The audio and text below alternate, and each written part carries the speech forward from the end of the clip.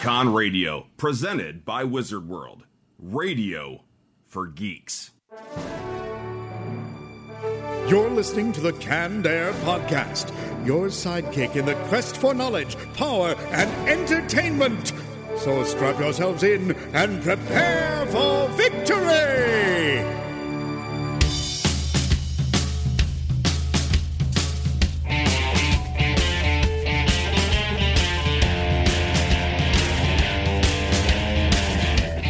Hello, everyone, and welcome to another episode of Canned Air, a tribute to comics and pop culture right here on Wizard World's Con Radio. I am Jeremy Colley. And I'm Jack Doherty. And I'm Jake Runyon. And joining us today, the creator and writer of Steele Versus, this comic that's going to be on Kickstarter starting the 20th, May 20th, right? Correct. We have Scott Schmidt. Thanks for being with us, Scott. Yeah, thanks a lot for having me. We're going to have a good time today, and this week's Retro Roundtable, very much inspired by our guest this week. Scott's always putting pictures on his Instagram of like classic NES games he's picked up and is playing, and I love those pictures, Scott. Don't stop doing that, okay? Oh, yeah, definitely, man. I try to get them wherever I can. But we're going to be talking retro games this week, and it doesn't have to be exclusive to Nintendo. It can be any older game we want to talk about. Then we're going to be diving into the comic dump bin. What do we have this week, guys? Surface Tension. Ooh, was that a comic bento? Yep. Mine's also a comic bento offering from your box. The 4 points. And I've got The Road to Civil War. Oh, how appropriate. Pretty awesome. Very appropriate right now. So, yeah, a lot of good stuff to talk about. I think we have a hero this week, Jack, right? Oh, yes. And then we're going to be turning our full attention over to Scott to talk more about Steele Versus. So, let's kick it off with this week's Retro Roundtable. Engage.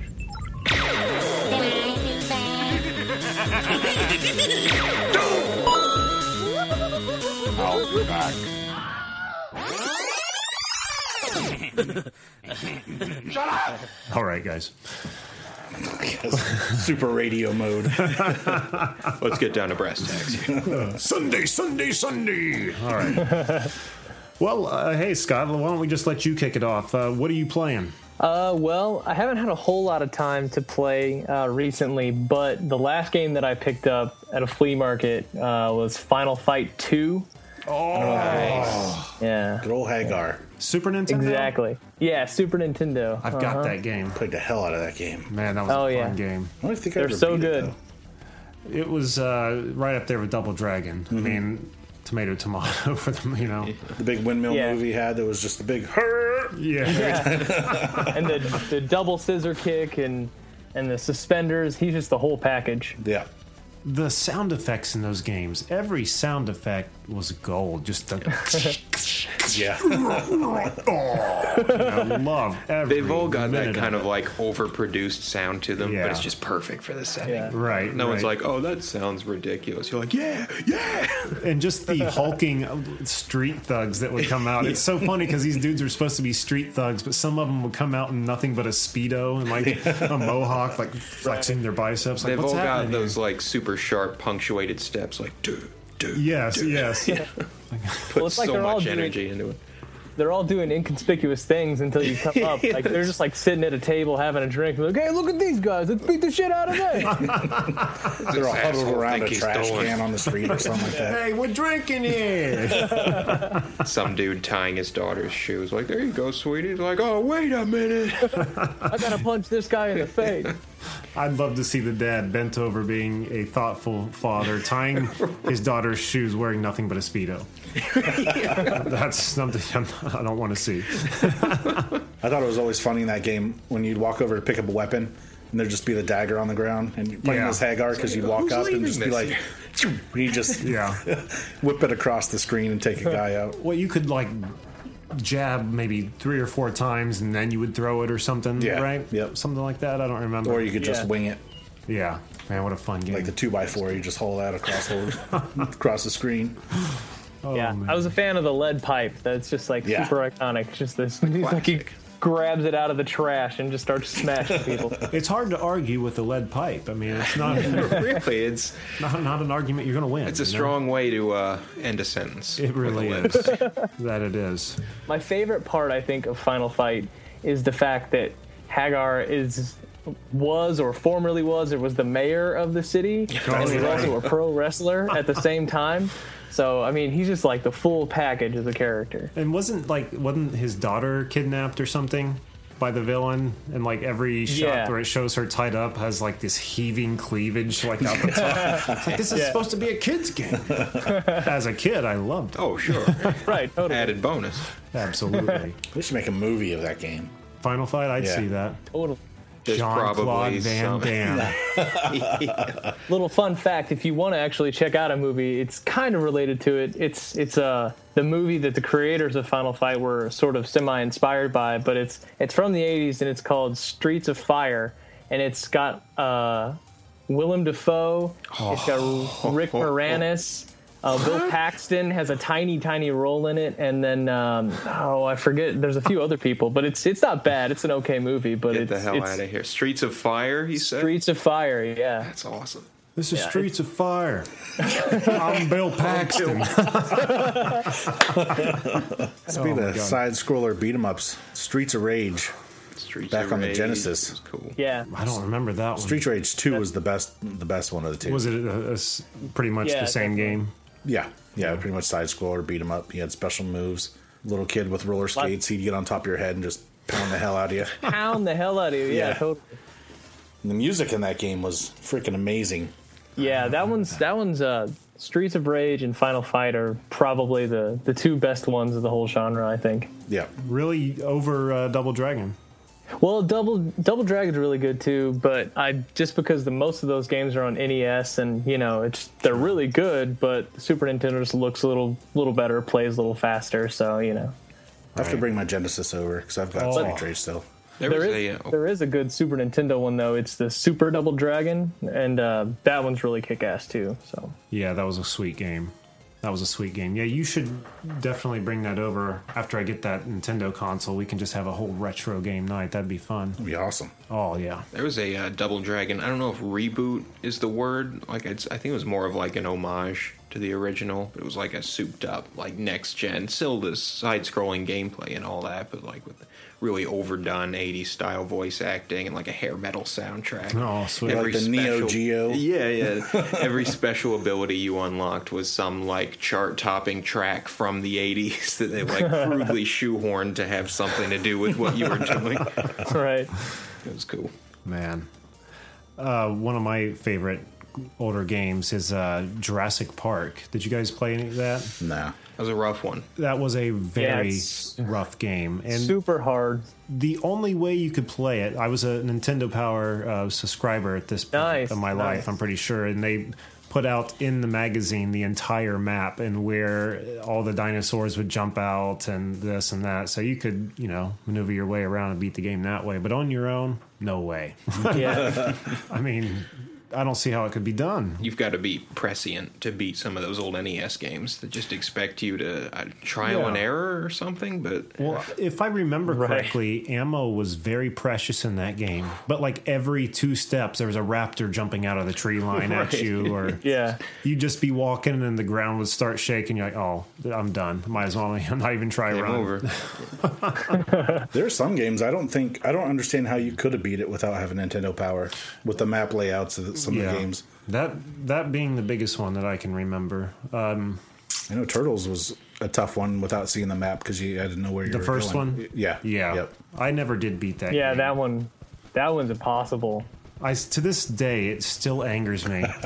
And once I get this new console, maybe I can redeem myself and see how far I get then. But I only ever got as far as the dam in the Turtle game. And the reason being is because when you're climbing up through the dam, there's a little hole that every time you try to jump over, you fall through. And a few times I was able to maneuver it, but never enough to progress in the game. And then years later, watching the Angry Video Game Nerd, he pointed out that same spot. He goes, oh, don't worry, you can just walk right over it. Really? Yeah, don't even have to jump. You can walk right over the hole. Perfect. Yeah. All the hours I wasted. You wish you could bring your blood pressure down to pre-Ninja Turtles levels. All the wasted time. So that'll be some ground I'll have to cover once we get that console back up and going. What about Game Boy games? You ever play any Game Boy games, Scott? I'm not a big handheld gamer. I had a few of them, but but not really. I've recently, since sort of like going back into retro consoles and playing stuff that I hadn't played, I have like checked out the core Nintendo games that are only on there, like the Metroid 2 and then the Super Mario Land games and stuff like that. Yeah. Those are all really good, and yeah, I never played those as a kid, but I never played them as a... Well, that's not true. I had a Game Boy and I played the Super Mario Land, but the second one I just picked up over the weekend, and we have a Super Game Boy Advance where it hooks to the bottom of your GameCube and you can play your GameCube game, or excuse me, your Game Boy games on the television. yeah, that one's awesome. Yeah, tell me about it. And we picked up the second Mario Land, and those games are so different than the rest of the Mario universe. Really odd. I had trouble getting by. It's like I drew the line at like he throws like little bouncy balls instead of fireballs. That was in the first one. Like, what yeah. is this garbage? I'm not interested. They fixed that in the second one. They actually good, were okay. fireballs, and then they gave you like the rabbit ears you can fly around with. Right, So right. They made it more like the Super Mario World feel, but still just some very obscure. Like in Super Mario Land, there were like little Easter Island heads that would run around. There were Martians and airplanes. There were these flies with pitchforks, and well, I guess there were flies with pitchforks in Mario too, but. Yeah, there were. It's like the level designers got bored and then punched a fistful of shrooms down each other's mouths. That's what the second game's like, totally. Yeah, it's such a complete... Well, you know what? I had read a whole thing about that. It was some weird, like... Indie's not the right word, because at that time there was no, like, indie concept. But it was like an independent, I guess, game... With the gameplay, enemies, settings, almost completely identical. It was called Something Panic. It's like Heartbeat Panic or something weird like that. And it was just like a family that falls asleep and they're trapped in this dream and they're trying to help each other escape. But they took that. I guess Nintendo got a hold of that somehow, and they just like palette swapped all the Mario characters. Oh, nice. That's why it's so drastically different. Which game exactly are you? Super Mario World 2, where you're like pulling things out of the ground, and that was already a game. Yeah. Angry Video Game Nerd again. He did? He shows the game before it was tweaked, and then the game after. Well, here I thought crazy? I knew something crazy and obscure, but no. It's really cool. You should definitely check it out. I mean, all his episodes are funnier than hell. It's easy to binge on his episodes, but. Have you ever seen the Dick Tracy episode? I'm sure I have, but I don't remember. Yeah, you should watch it. It's hilarious. What about Plumbers Don't Wear Ties? I haven't seen that one. Oh my God. I know how that sounds to everyone who doesn't know what that means. You just activated some assassin that's been trained by the KGB listening to that. Well, it was one of the worst games he ever talked about, and it was one of those games that was on. Does anyone here remember the 3DO? Oh, yeah. I never played it, but I remember. Yeah, the very short-lived 3DO, and it was on that game. That game was on that console, pardon me. But it was called Plumbers Don't Wear Ties, and it was like a... I can't even describe it to you, so I'm not going to try, but... I think the name says it all. Oh my God. You have to watch that video. Go to cinemassacre.com, look up Plumbers Don't Wear Ties. I will. Demented as fuck. You just wonder, was this ever released to the public? There's some weird stuff that slips by. Yeah. The 3DO was a weird system. It had a lot of strange games. Yeah, it did. One good one though that came from it though was it Gex, the Gex games? I remember. I remember I thought Gex they were. 64. He was on, it started out on 3DO, I think, and then there was like PlayStation and 64 games after that. Yeah. That game had its hype train was unstoppable. They broke the sound barrier, and then once I played it, I was like, like even as a kid, when I was pretty much ready to accept anything put in front of me, like, this is the best game ever. Right. So I'm like, kind of rather be playing Star Fox right now. Well, they made it was a fun game. I thought it was clever and definitely alluring to the eye, but they overcomplicated it. I mean, not only could you walk upright, kind of like the Geico lizard, but you could also like stick to walls and stuff, much. and that could get really confusing and really Especially impair when the controls aren't really that tight. Yeah. Nothing's as responsive as you need it it to be to impaired take your advantage. movement when you had incoming villains and stuff. Yeah, for sure. Yeah, those games, like, they're part of a class of games of, the early 3D immersion, and they just don't age well, and they're really still tough to play. Super weird stuff. Donkey Kong The original Tomb Raiders are like that. Like, you can't play an original Tomb Raider game and have any amount of fun. You can't make out where you're supposed to jump, and kind of cubbies. It all looks the same. Yeah. You mean actually getting the sandbox effect, like the first sandbox run around in three-dimensional space? Yeah, just trying to navigate a three-dimensional space with characters and like sticking to walls and stuff like that. It was all just experimental at that point. There was a weird time when everyone was trying to do that, and I guess because nobody really nailed it, everything was it still got published. There were all these terrible games that were trying really hard, but it was like the Wild West, just like, here it is. Every game you played like that was irritating in its own way, but I guess you couldn't really tell the difference. It's the newest thing to do, 3D. Right. When Super Nintendo came out, they were really trying to push 3D on that with like Super Clay Fighter. That was a fun game.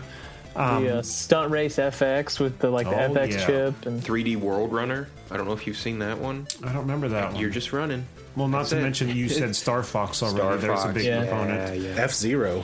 Oh, yeah, that one was fun. Man, that was a hell fun out of game. that game. Captain Falcon. That is not an easy game. No, I it would wasn't. never be good at racing games, but F-Zero doesn't Get that give a drift damn. down right. Yeah. Yep. And it's not game. even one of those things where when you're good at the game, you have an advantage. It's like if you're not good at the game, you don't get to play. Yeah. It's such a weird learning curve. I'd say the most impactful 3D game, though, and everyone would probably agree, would be Donkey Kong. I remember Donkey Kong Country, the first Donkey Kong Country. Yeah. I remember being a Nintendo Power subscriber, getting in the mail one day a VHS tape that just was covered in those Donkey Kong Leave looking package, and I got excited. What the hell is this? That was a hell of a game. Yeah, and I hadn't even heard of it yet. You put the tape in and they're talking about what they're working on. We're making this game, and they kept showing clips from it. And my God, this is beautiful because they fully committed to the graphical look of Well, and they added layers because the characters not only look rounded, but then behind them you have a layer of snow, say, coming in from the right. Behind that, there's another layer coming in from the left, and those as you move, scrolling landscapes at different rates. The depth it added, it was incredible, and I think that game still holds up with the way it looks. To this day, I'll never forget. I had Donkey Kong Country. I loved it. I never got further than Stop and Go Station. It was called. It was just like endless stairs with giant crocodile men. Yeah, with barrels, and they were asleep when this light was red, and it would turn green, and they'd go freaking crazy. And I just couldn't figure it out. Couldn't get the timing down. No one said those games were easy. No, but no one said they'd have to be so hard. Yeah. Oh, I see what you did there. Now, the Donkey Kong on Wii, and I've heard the one for Wii U, they are impossible. They are so freaking hard to play. They're both really good. Yeah, I'll give you that. I mean, it shouldn't be easy, but my God, we'll spend like a whole night just trying to beat one little board, Yeah.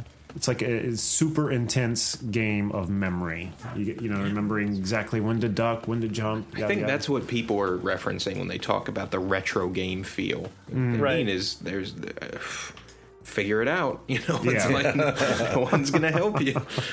It's like one of my favorites. NES? Yeah, it was NES. It was Batman Returns. Oh! Which is one of those games that had to have started as a completely different game because the setting, the enemies, had nothing to do with Batman. Mm-hmm. And then they'd throw in a cutscene where it's like the Joker, you see his face for 2 seconds, and then you're back in some weird cyberpunk computer machine thing. And Batman Returns? Yeah. For NES. I'm thinking of Super NES Batman Returns. I think Returns is on Super Nintendo. Oh, maybe it's the first Batman. You know what it is? It's Return of the Joker. Batman Return of the Joker, not Batman Returns. I know that one. Yeah, and the setting has nothing to do with Batman, but it's still awesome because you kind of look like Batman. And it's just like a really fun platformer with a really interesting, weird, dark techno look, but it's not Batman. I don't know what the hell it was. Batman Returns was very much like Final Fight kind of mechanisms. Okay, see, but, I didn't play that one then. Yeah, I didn't either, but I've actually recently read it's one of the better ones on the system too. I guess like multiple moves and stuff like that. Yeah, I mean, I remember I don't remember if you could do it throughout the whole game because, again, I never got very far in those games. Always had my ass kicked by level 3. But if you remember in the movie when one of the clowns has Michelle Pfeiffer up with like a stun gun to her neck, and then Batman shoots the grapple into the wall behind him and pulls a chunk of the wall out and knocks him unconscious. You could do that move. If there was an enemy near a wall, you could shoot your grapple and knock him out. There were other moves like that. It was a pretty fun game. Yeah, I've actually been watching prices on that game, and it's starting to jump up quite a bit. Is it really? Yeah. I don't know if you guys have ever checked out, like, just kind of what it's buying and selling in Super Nintendo games, what they're worth and stuff, but, man, it's crazy right now. It's just popping off so much, and if you want to start collecting now, it's a bad time. I think. I still have a whole bunch downstairs that I think I'll be content with, but I know what you mean. I mean, looking at that store over the weekend, you either saw Super Nintendo games that were $30 to $50 or $1 to $3. You know, right? God. There was really no happy medium. Either it's a good area. game or it's shit. You know. Yeah. $50 still for SNES? Maybe not. Probably Depends. closer to 80. It's. I mean, around here, I would say closer to 80, like an original set. Yeah. It depends what it is. It depends what it is. Like maybe like an original Street Fighter 2 cartridge. I'm sure that's every bit of $80. Well, that's true. Yeah, that's. But I don't know. I'm trying to think of examples. I guess just like the Mario games they had over there, some like Super Mario World, Yoshi's Island, those kind of games were still pretty expensive. The Donkey Kong games still big price tags on them. Yeah. Yeah, Yoshi's Island you really can't get for like less than like $50, $60. I used to have it too, and I traded it in years ago. God damn it! I hated that damn dinosaur. The game was Second one was interesting awful. though. Mario was a baby, I think. Yeah. And like the whole landscape and everything was like patchwork, like quilt, and like It's got a cool aesthetic. yeah. And I think we beat the game. It definitely didn't have a Mario feel to it, but I think it was just Baby Bowser you had to beat. I remember being young and wandering around some supermarket, media play, something like that. Not media play, whatever. You bought your produce at Media Play? right next to the cassettes.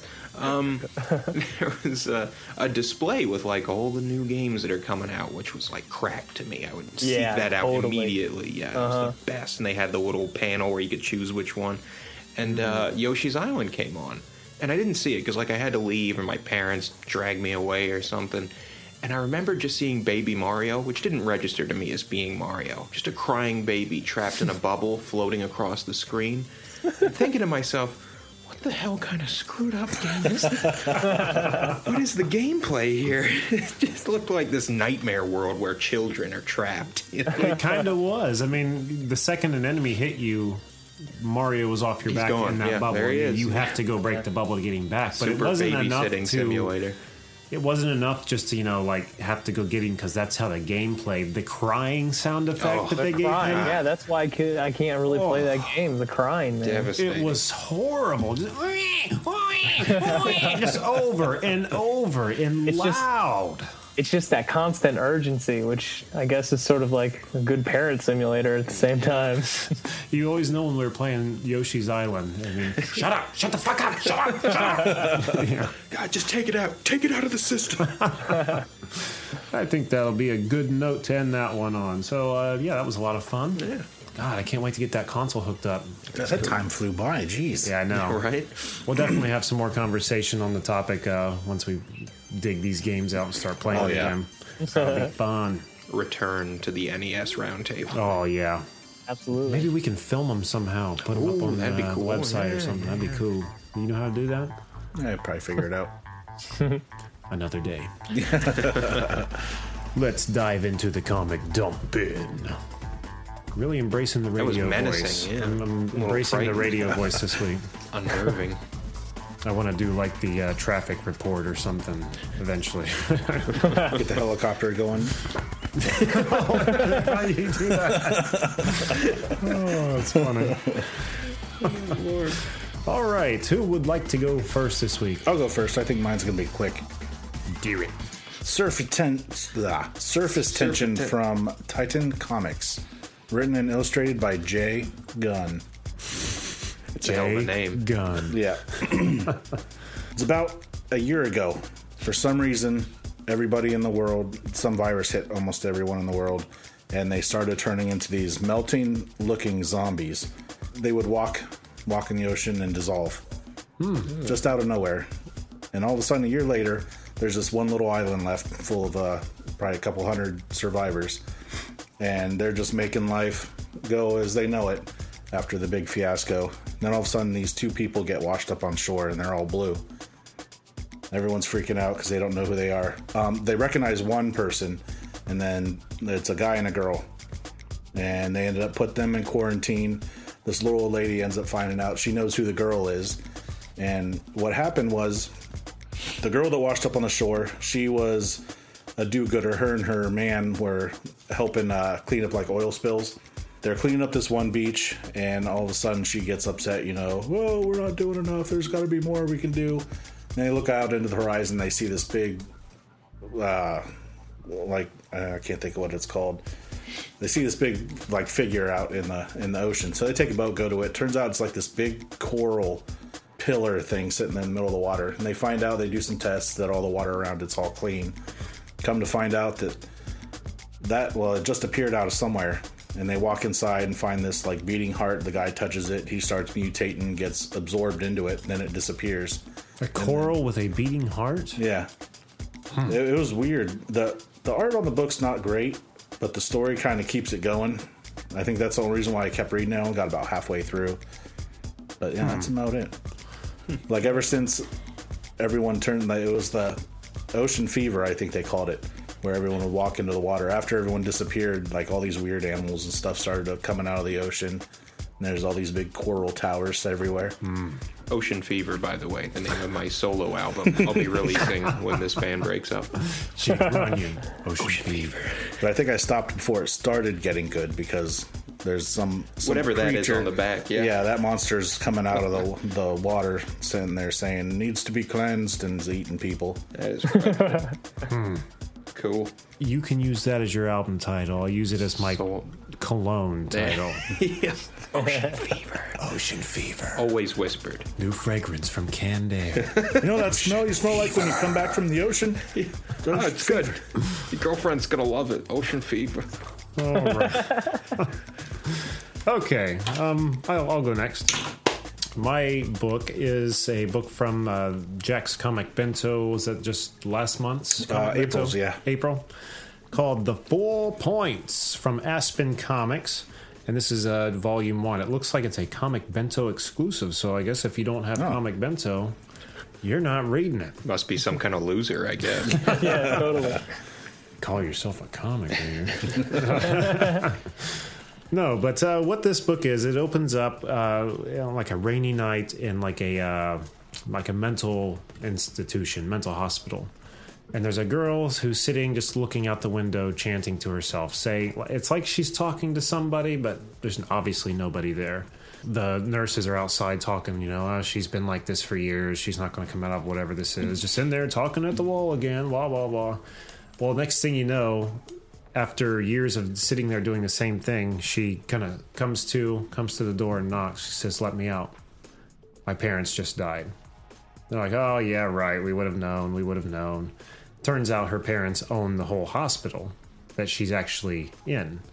So they turn the TV on, and it right there says, "Plane crash has killed," her, and it says her parents' name. So in that case, she immediately becomes the owner of the hospital, and they just let her right out of her cell. She's free to go. But it turns out that the reason she was there is she finds out her parents were kind of like I don't know how to put this, not paranormal like investigators, but just searching out like oddities throughout the world, like the Yeti and stuff like that, and either containing them or protecting them in some way, shape or another. And this is all happening at this place called the Point, which is pretty much like a Pentagon kind of facility that her parents own to house all these creatures and oddities and whatnot. Pentagons have points. That's true. There are many. I do. 5, in fact. But she finds out that her parents, had put her in this place and had done all this extensive treatment to her throughout her life to control this power she had. She herself was one of the oddities her parents were protecting. Turns out that she is one of 4 girls that are to become the 4 Points. And what the 4 Points do are fight off the 4 horsemen of the apocalypse. Oh, wow. So, yeah. So we have our next character, Ivana Gur, who's a Russian girl who she can control air. She can fly and control air. There's Ara. She comes from... She just described as a jungle paradise. I don't remember if it said exactly where she was from, but she can control fire. And then there's Dr. Aspen Matthews, another hottie who can control water. All very cute gals. But this is the first 5 issues of the series. So each issue is pretty much the setup for each new character. And the last issue is the 4 horsemen coming to them. Typically, when they come to them, it's time to fight. For centuries, many people have filled these roles, and, the 4 Points have always fought the 4 horsemen against ending the world. Well, this time, the horsemen come to them and they say, we need your help. Our uncle is out of control. He's got all this power, and he's planning on, while you're distracted, taking us out, destroying the world. Now that I'm saying this to you, I don't know why they would care. I mean, wasn't that their main objective to begin with? Right. But anyway, the uncle comes, causes trouble. They take him out. And from then on, they're known as the 4 Points. This book was a lot of fun. I think the art was good in it. The story was good. It just... there was no bullshit in this book. It didn't take time to stop on details. It just kept right on rolling. It was a crazy thing. Yeah. Well, it's like, within 2 pages, the horseman comes. He explains the danger of his uncle. The next page, the uncle's there causing all kinds of, shenanigans, mayhem, whatever. Next page, he's done. He's taken care of. Bam. Jeez. Yeah, so I'm not going to point that out as a flaw to the book. It just comes down to a preference. If you don't want, the nitty-gritty details, just want to get right in, get out, this book's for you. I've got to warn you guys, you've only got about 4 or 5 panels to deal with this problem. But and I don't say all that to say it was a bad book, because I did not intend on reading the whole thing, and I sat and read it from front to back. It was fun. It was a good book. So, the 4 Points from Aspen Comics. It's a total different setup than the way Surface Tension was, because it starts out, you're like, what the hell's going on? And then you end up meeting some people, the characters, see their backstory, then it clips back, goes to the other guy's backstory, and then stuff starts happening, and that's where I had left off. So, yeah, you might be getting to where it gets really good. Yeah, yep. And I can see the theme was elemental, so I can see that between the two. Yeah, I didn't see that. I didn't catch the theme with the Book of Death you talked about. He was defending the line of the geomancers, like Earth mystics, and then he was like subverting the elements. So I think it worked. Okay. It's like life and death, indivisible. Cool. Well, who would like to go next, Jake or Scott? I'll go next. Go. The book I've got today is called Kung Fu Satanist. Why the hell not? Why not? There's no stopping that. Right. Such power. It's from Trauma Comics, which you can check out on Facebook. First, I'm going to say this is an awesome comic. I totally picked it up. I saw it online. I was like, yeah, I got to get that, right? Yeah, and, why not? Yeah.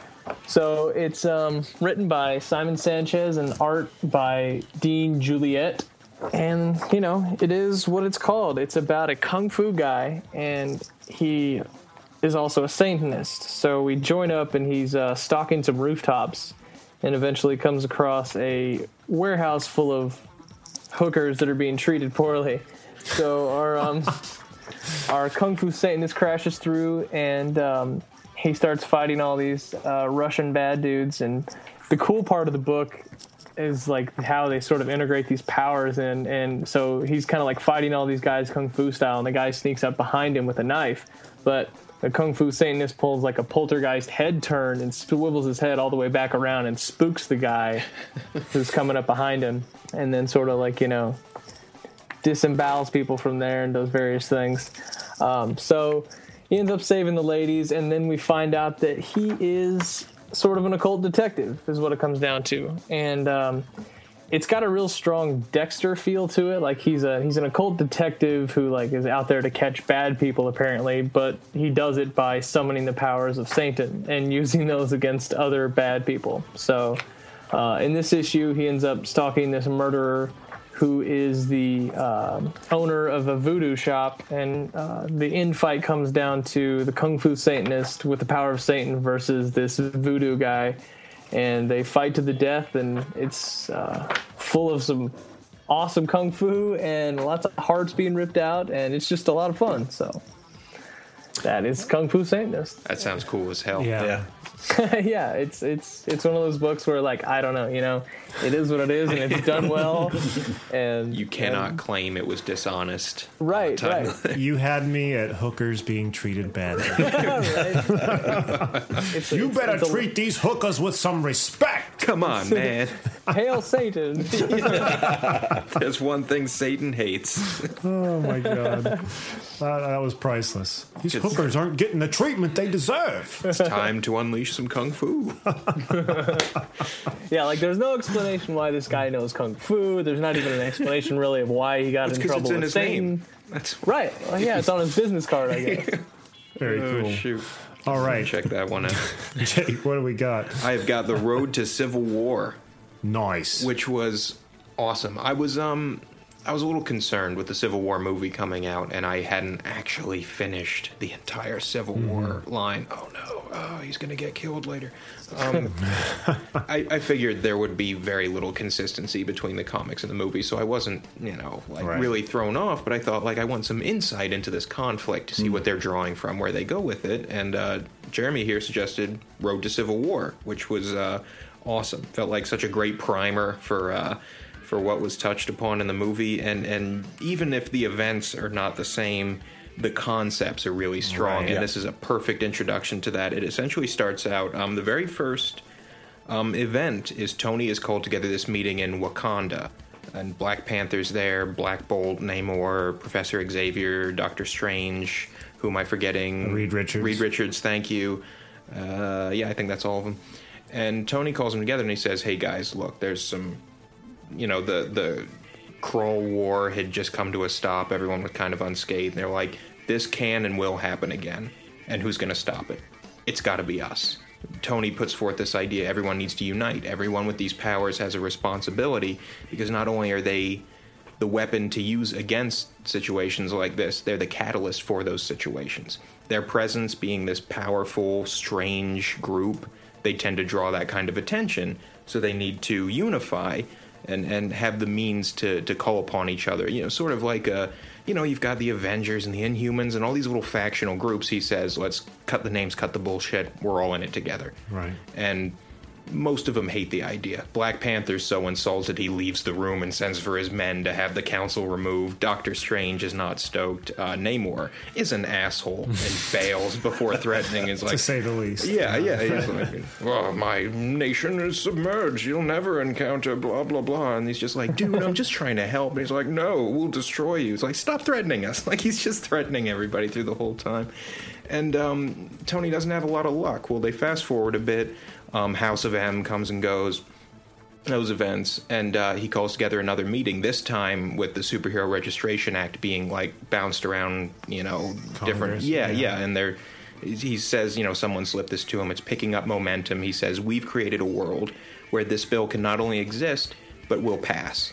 I don't like the idea of being registered, of being kept on a leash, of being hunted down if we go rogue, but the alternative is worse. And he sits down, he's got this really great speech he gives, which we were obsessing over this line earlier, where he says, I'm a futurist. I'm seeing 4, 5, 6 steps ahead. He says, me and Richards, that's our thing. We see ahead. I understand why, and he's a little arrogant about it. He's like, you people don't get it, but me and the other genius in the room, And he says this can only get worse, and we need to get ahead of it before it steamrolls us. He says specifically, what's going to happen is some happy-go-lucky kid, someone powerful with not a care in the world, one of the new Avengers, or one of those kids in L.A., he says, one of these kids is going to screw up. They're going to look left when they should have looked right. People are going to get hurt. they're going to get killed, and this environment of fear and distrust is going to boil over. And we need to get ahead of this. We can't let it become as bad as it can be. We need to help create something that's manageable now. And sure enough, Speedball creates that whole situation. Turns into Penance, who is such an awesome character. It's like my favorite thing to come out of that storyline. I know he's ridiculous. I forgot about him. Oh, he's so cool. But Tony hits it on the nose. He says, look, this is going to happen. And I know what else is going to happen. Half of us are going to go one way. Half of us are going to go the other. Friends are going to die in former allies' arms. People are going to see people they love being destroyed.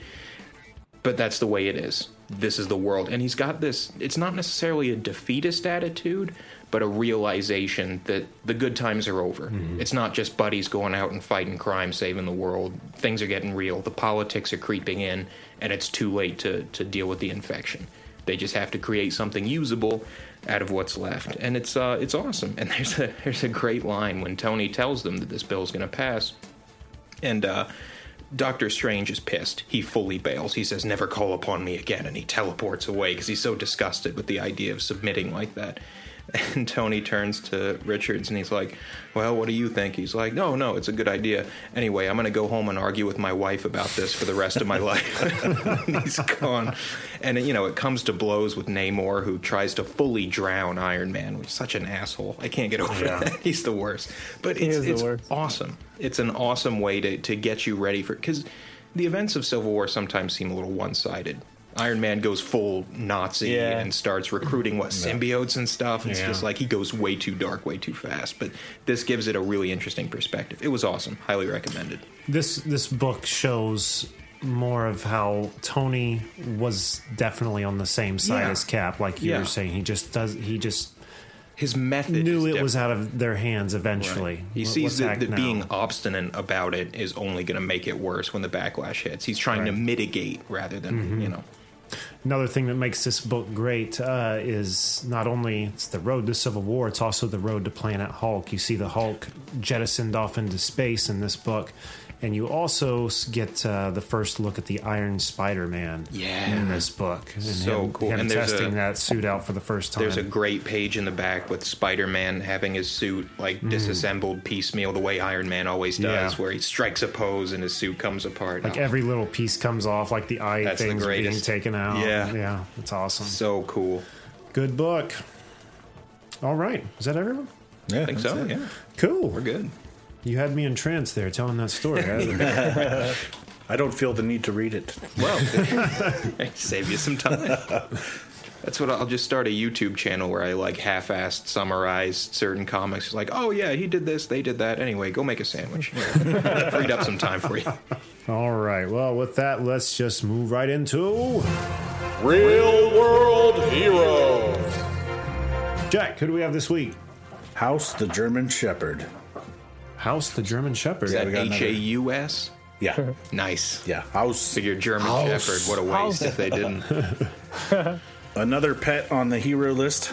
It started off, it's in Tampa, Florida. 7-year-old Molly was playing in her backyard, and the dog was out there with her. The grandmother was looking outside, keeping an eye on the little girl, and then he noticed that the dog was standing in front of her, kind of barking at something, and then would lunge and then, jumped back about three times. She ended up going out to find out what was going on. Turned out there was a Eastern Diamondback rattlesnake. Holy cow.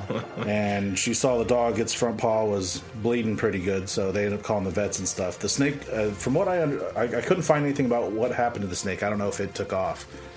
But they ended up taking the dog in its car and peeled out. Yeah. I'm out of here. Aren't they highly venomous? Yeah, it's one of the most venomous in the United States. Yeah.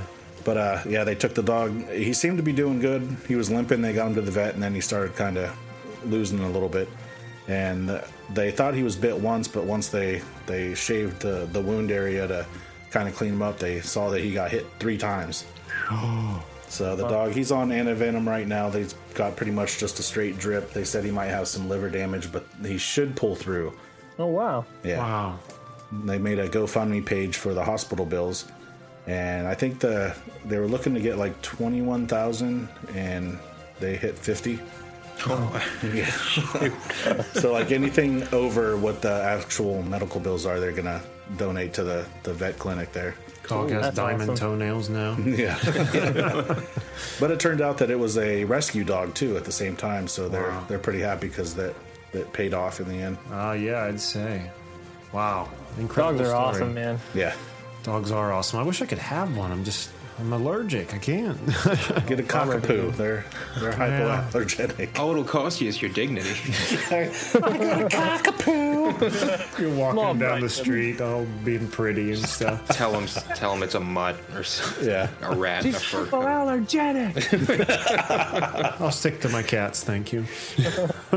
Wow, and for that house, you have found a spot on our wall of justice. In the Hall of Heroes. That's incredible how animals will protect, Yeah. human beings, especially children, like that cat. You talked about this is the second animal being added to the wall. The first was the cat who fought the dog off of the I remember kid. seeing that. Yeah. Oh my that dog God. took Gnarly. off. Yeah. I would like to think my cat would do that for me. I'd like to You'd think. have a whole gang of cats with all five of them. One of them's got a switchblade. I have a murder of cats. Very cool. All right. Well, with that, let's just turn our full attention over to Scott and talk about Steele versus. Thanks for being with us, Scott. Yeah, man, that's awesome. So tell us about this project. Launching on Kickstarter this coming Friday, the 20th, which by the time anyone hears this, it'll be active. Hopefully, yeah, that's the plan. So tell us about the book. We're excited to hear about it. Well, the book, it's best summed up with, it's a Mountie versus Monsters comic book, which pretty much explains what I got going on in those pages. So, but it's sort of the idea based around a real guy. Sam Steele was an actual Mountie, and he did a bunch of sweet stuff while he was a Mountie, and I sort of just came across him, just reading random history books and found him, and I was so, taken by, what he did as a real dude that I was just compelled to make a comic. But I naturally, people don't read history comics, so I had to just spice it up a little bit with some monsters. So You can't go wrong with monsters. You just Yeah. really can't. exactly. And this definitely isn't your first monster book, is it? No, actually, I seem to write monsters exclusively so far. So Monsters is like hot fudge. yeah, Makes man, everything Good on better. everything. Yeah. you can't go wrong. I think I found a clip for the end of the episode. Monsters is like hot fudge. Get that true, on a though. T-shirt. It's true. Check out the Canned Air web store, everybody. The t-shirts we would have would be incredible. So is this a project that you've is already finished, just waiting for the funding to be produced? Or, how far along is this project? This issue, which is the third issue technically, but it's the second in a miniseries. It's all sort of confusing, but there's a 0 issue, and then there's issue number 1, and then this is a Kickstarter for issue number 2. So second issue, technically third issue. So, but the first 2 are done and they're published, and there's print copies available of that one. And it's on Comixology, and then Didn't know that. yeah, and then the Kickstarter that's coming up on May 20th is for the second issue in the miniseries, and it's 3 pages so far done, and the cover will be done. But other than that, the Kickstarter's to fund the completion of the issue. I hadn't even realized there was a number 1 out there to look at. Boy, I'm thought I said- underprepared. I thought I sent it to you guys. That's my bad, I guess. We'll let it slide this time, Scott. You know what? No, this interview is over. Just hang up. Jake. So in the past, the work we've seen you do is with Hank Steiner along with Tyler Souls. Are you going to be working with him on this project, or? No, this is a whole different artist team.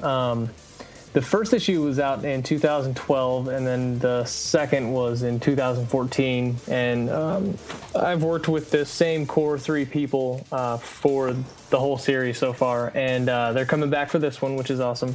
The artist is named Slobodan Jovanovic, and he's done a couple books in the UK. He's also worked on an animated short film that just did an Indiegogo that has the voice of William Shatner in it, so that's pretty cool. Oh, wow. That's cool. If you ever need to get something funded, I feel like the voice of William Shatner goes a long way. Yeah, I would Absolutely. agree.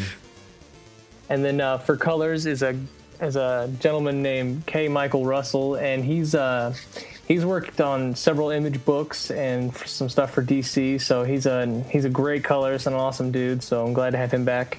And then the letterer goes by the name of HDE, and as far as I know, he letters every book. So the guy's a wizard. So everybody's back, and we're doing a new issue, and it's called Steele versus the Corpse Miner. So nice. Hopefully that has an allure to it. Intrigued, already intrigued. You're starting to see pictures. Yeah. So tell us about the Kickstarter that's going to be launching this Friday. What kind of rewards are you going to have to people who donate? So we've got basically all the books will be available, number 0, number 1, and number 2. There's going to be a series sketchbook, black and white digital book that'll have... I've got about 14 people committed to doing sketches for it, and I plan on trying to acquire more as the Kickstarter goes on. But then in addition to the comics art, there is some exclusive prints. Right now the number is 6, but it's going to be kind of those things where anytime I can add something to the campaign, I'm going to try. Absolutely.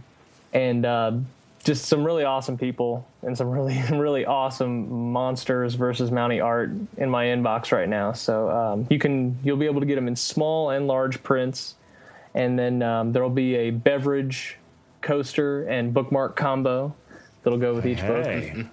Because I don't know about you guys, but I don't know. I usually sit down with a beverage with my comic, and sometimes you got to do shit while you're reading a comic, so you need a bookmark. It's a good combination. Yeah.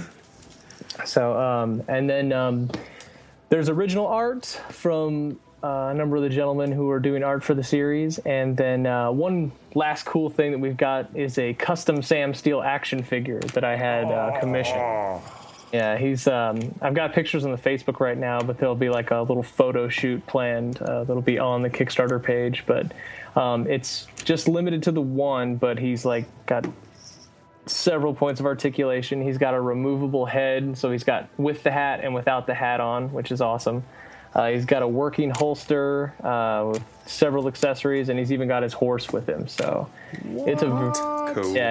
It's a very cool piece. So. Sounds like a Marvel legend. Yeah. It's the G.I. Joe level scale is what it is, and it's kind of, I don't know if you've seen any of like the newer ones that they've started doing. That they have like a couple more, like a wrist joint and an ankle joint, and they're a little more posable than your classic G.I. Joes, but that's kind of where the scale of it is at. Wow. The way into any of our hearts here at Canned Air is with action figures. Let me tell you. Oh, wow. Man, I just and this one I just stumbled across the world of custom action figures, a couple months ago. So I've been drooling over regular action figures and customs for several months on Instagram, and some of the stuff that people do out there is just insane. I want to look into that. I was just going to say, I need some Canned Air action figures. Yeah. Just for us. We know you people don't want them. Yeah, the Legends customization, some of the ones I've seen are just wow. Legends, it's called? It's like using the Marvel Legends figures. Oh, like I see. People just create some crazy ones out there. There's this guy, and he does a Marvel character as if he was Hulk. So every Marvel character but Hulk. So, it's pretty sweet. That sounds awesome. Yeah. Well, we're really excited to see this Kickstarter, and as soon as you get it this Friday when it launches, we'll have it linked on the website, and we'll be pushing it on Twitter, so everyone will have a chance to support. Absolutely. Cool. Well, Scott, I want to thank you for being with us today. Thanks for having me, man. It was a blast. Yeah, absolutely. We always have fun with you.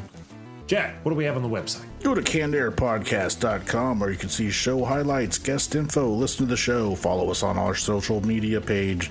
Visit the Hall of Heroes, see the Wall of Justice, check out the videos page, and see what we've done on YouTube. And if you'd like to be a guest and promote some of your work, send us an email on your contacts page.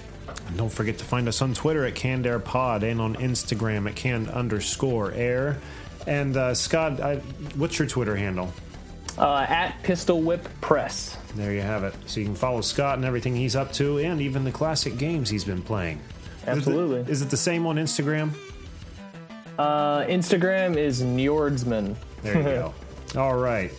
What else? Don't forget, we have the Stabbity Bunny. Yeah, there's still plenty of time for that one. Yeah, free comic book day giveaway. Lots of cool stuff there. Stabbity Bunny t-shirt, the first 3 issues. 3 issues. Great big Stabbity Bunny sticker. The trade for the agency and trade for salvagers. Yep.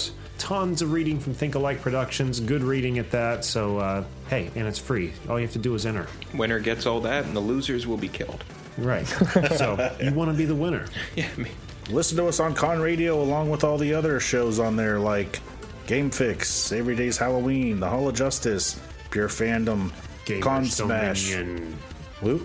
The Gamers Dominion? Oh yeah, Gamers Dominion.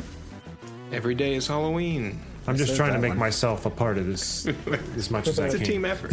And a handful of other ones that I can't think of off the top of my head. But they're all good. Yeah. We're not machines, We people. We can't promise. remember all these names, right? We got our own problems in life. All right, but I think that's going to do it for this week. So until next time, I am Jeremy Colley. I'm Jack Doherty. I'm Jake. I'm Scott. Thanks for listening, everyone.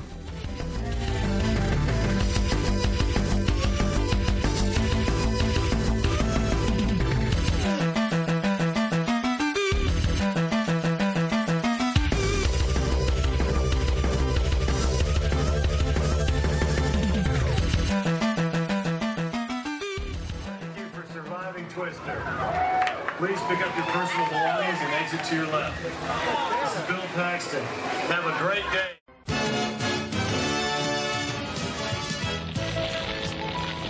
Oh no, the house is on fire! I need to get help! Do it from outside. Blowtorch! Whenever there's a fire in your house, be sure to get outside immediately. And once outside, get on CannedAirPodcast.com.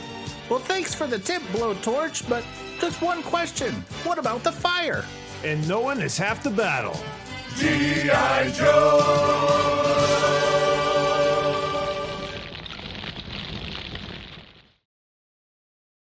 Am I forgetting anything? Monsters is like hot fudge. My name is Cindy Burnett, and each week I interview at least 2 traditionally published authors on my podcast, Thoughts from a Page. We talk spoiler-free about their books, so you can listen whether you have read the book or not. And then we delve into things that you most likely won't hear about anywhere else.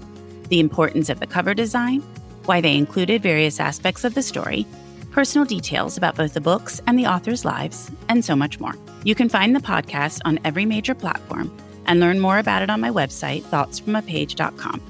Thanks so much for checking it out.